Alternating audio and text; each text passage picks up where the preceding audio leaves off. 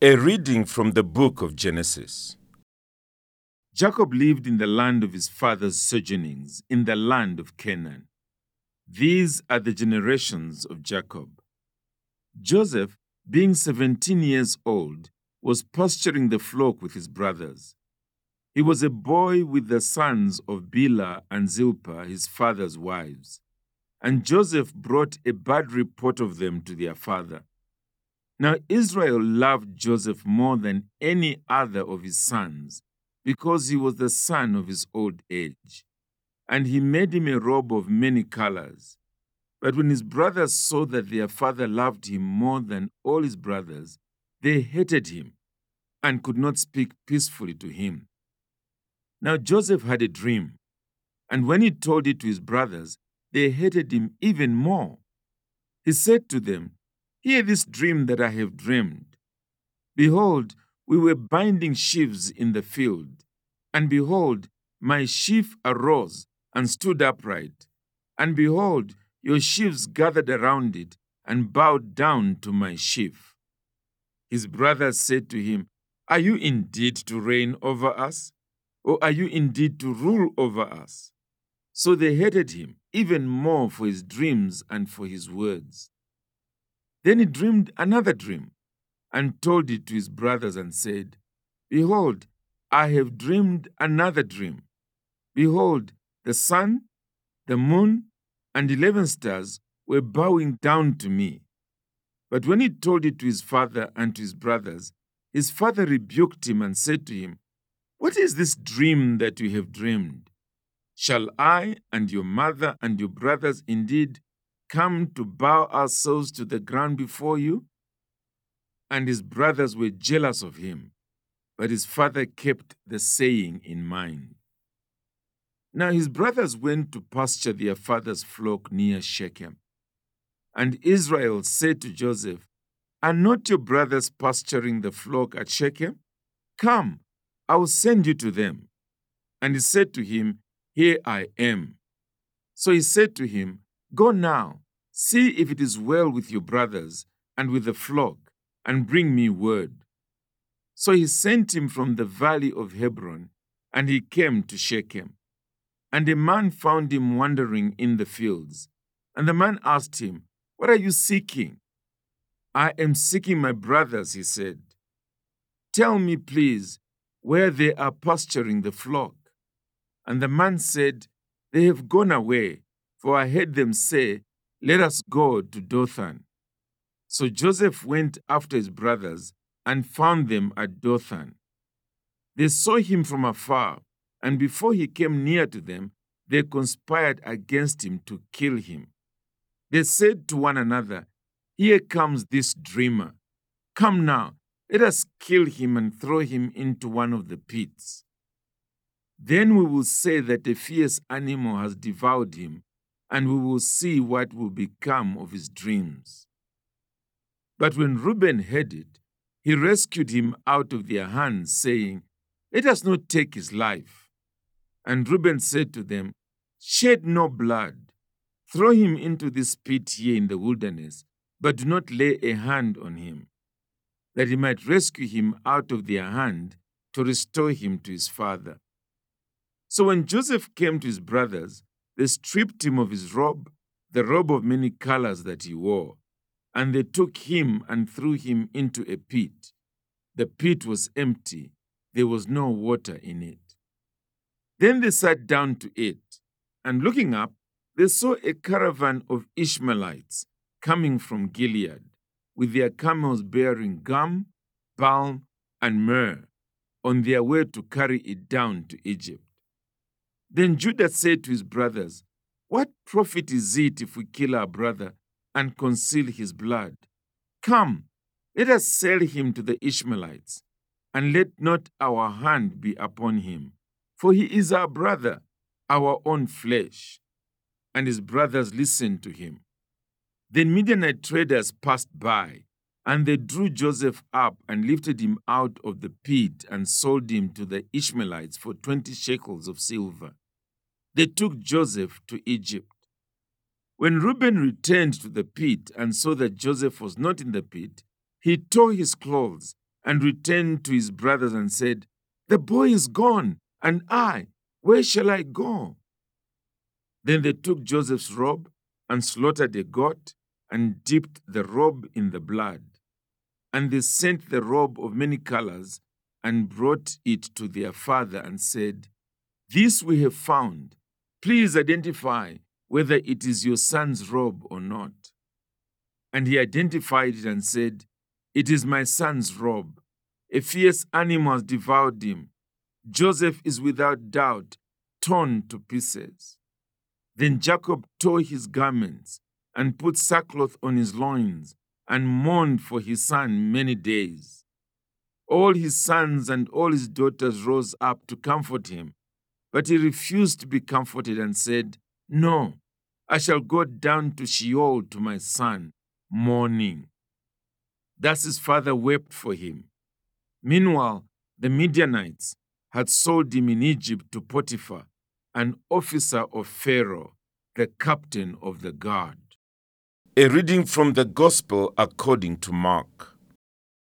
Now when the Pharisees gathered to him with some of the scribes who had come from Jerusalem, they saw that some of his disciples ate with hands that were defiled, that is, unwashed. For the Pharisees and all the Jews do not eat unless they wash their hands properly, holding to the tradition of the elders. And when they come from the marketplace, they do not eat unless they wash. And there are many other traditions that they observe, such as the washing of cups and pots and copper vessels and dining couches.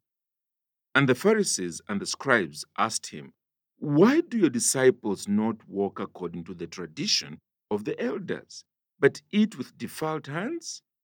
And he said to them, "Well did Isaiah prophesy of you, hypocrites. As it is written, 'These people honors me with their lips, but their heart is far from me. In vain do they worship me, teaching as doctrines the commandments of men.' You leave the commandment of God and hold to the tradition of men." And he said to them, "You have a fine way of rejecting the commandment of God in order to establish your tradition. For Moses said, 'Honor your father and your mother,' and whoever reviles father or mother must surely die.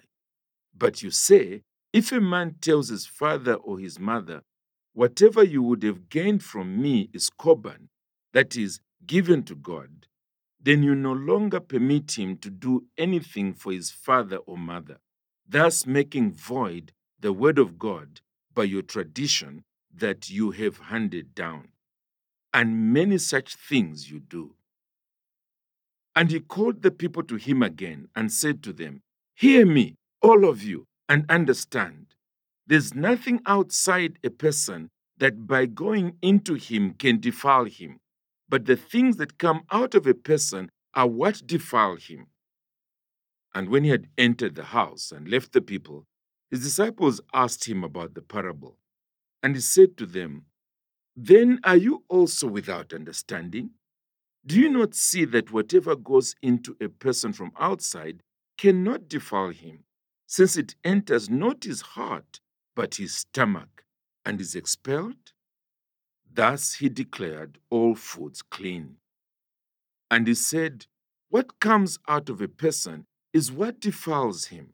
For from within, out of the heart of man, come evil thoughts, sexual immorality, theft, murder, adultery, coveting, wickedness, deceit, sensuality, envy, slander, pride, foolishness. All these evil things come from within and they defile a person." And from there he arose and went away to the region of Tyre and Sidon.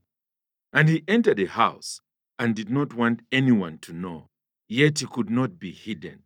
But immediately a woman whose little daughter had an unclean spirit heard of him and came and fell down at his feet. Now the woman was a Gentile, a Syrophoenician by birth, and she begged him to cast the demon out of her daughter. And he said to her, "Let the children be fed first, for it is not right to take the children's bread and throw it to the dogs." But she answered him, Yes, Lord, yet even the dogs under the table eat the children's crumbs. And he said to her, For this statement you may go your way. The demon has left your daughter. And she went home and found the child lying in bed and the demon gone. Then he returned from the region of Tyre and went through Sidon to the Sea of Galilee, in the region of the Decapolis. And they brought to him a man who was deaf and had a speech impediment. And they begged him to lay his hand on him. And taking him aside from the crowd privately, he put his fingers into his ears, and after spitting, touched his tongue. And looking up to heaven, he sighed and said to him, Ephphatha, that is, be opened.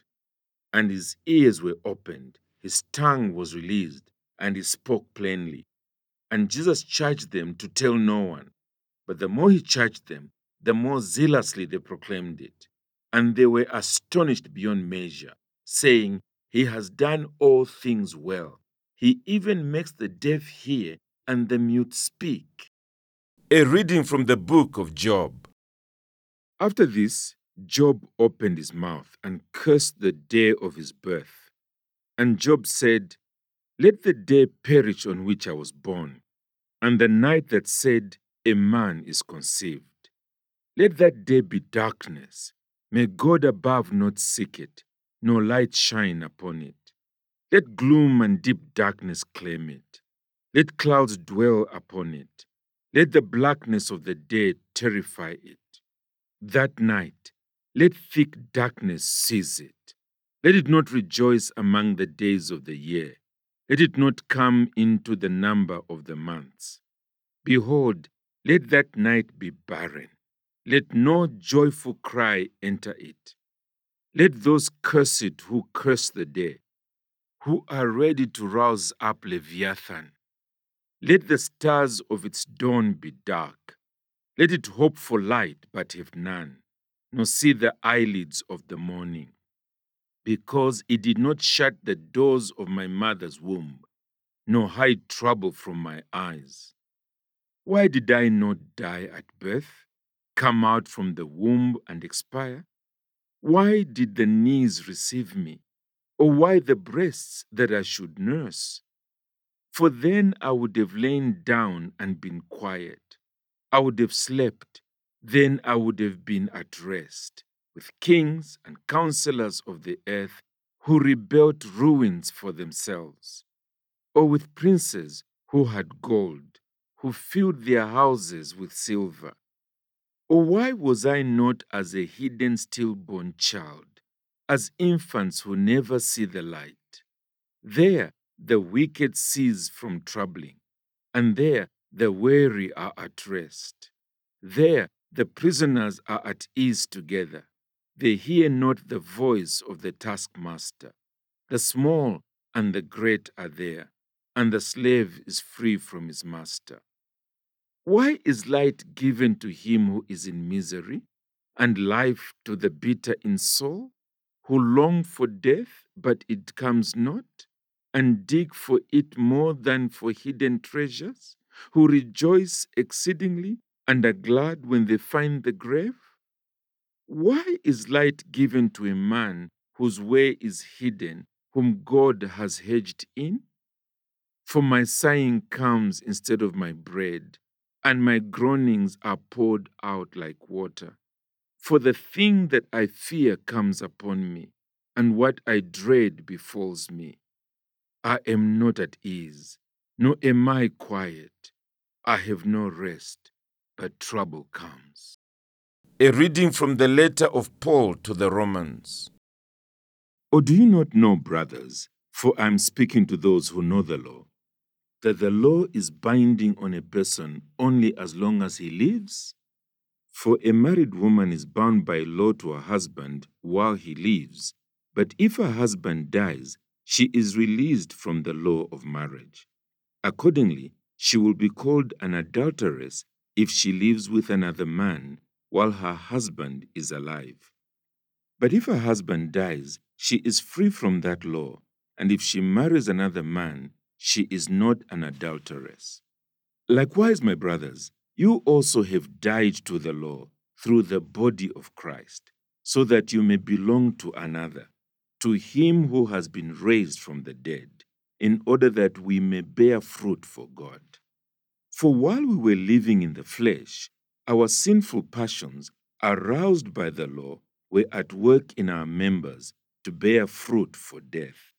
But now we are released from the law, having died to that which held us captive, so that we serve in the new way of the Spirit and not in the old way of the written code. What then shall we say? That the law is sin? By no means. Yet, if it had not been for the law, I would not have known sin. For I would not have known what it is to covet if the law had not said, "You shall not covet." But sin, seizing an opportunity through the commandment, produced in me all kinds of covetousness. For apart from the law, sin lies dead. I was once alive apart from the law, but when the commandment came, sin came alive and I died. The very commandment that promised life proved to be death to me. For sin, seizing an opportunity through the commandment, deceived me and through it killed me. So the law is holy, and the commandment is holy and righteous and good. Did that which is good then bring death to me? By no means. It was sin producing death in me through what is good, in order that sin might be shown to be sin, and through the commandment might become sinful beyond measure. For we know that the law is spiritual, but I am of the flesh, sold under sin. For I do not understand my own actions. For I do not do what I want, but I do the very thing I hate. Now, if I do what I do not want, I agree with the law that it is good. So now it is no longer I who do it, but sin that dwells within me. For I know that nothing good dwells in me, that is, in my flesh. For I have the desire to do what is right, but not the ability to carry it out. For I do not do the good I want, but the evil I do not want is what I keep on doing. Now, if I do what I do not want, it is no longer I who do it, but sin that dwells within me. So I find it to be a law that when I want to do right, evil lies close at hand. For I delight in the law of God in my inner being, but I see in my members another law, waging war against the law of my mind and making me captive to the law of sin that dwells in my members. Wretched man that I am, who will deliver me from this body of death? Thanks be to God through Jesus Christ our Lord. So then, I myself serve the law of God with my mind, but with my flesh I serve the law of sin.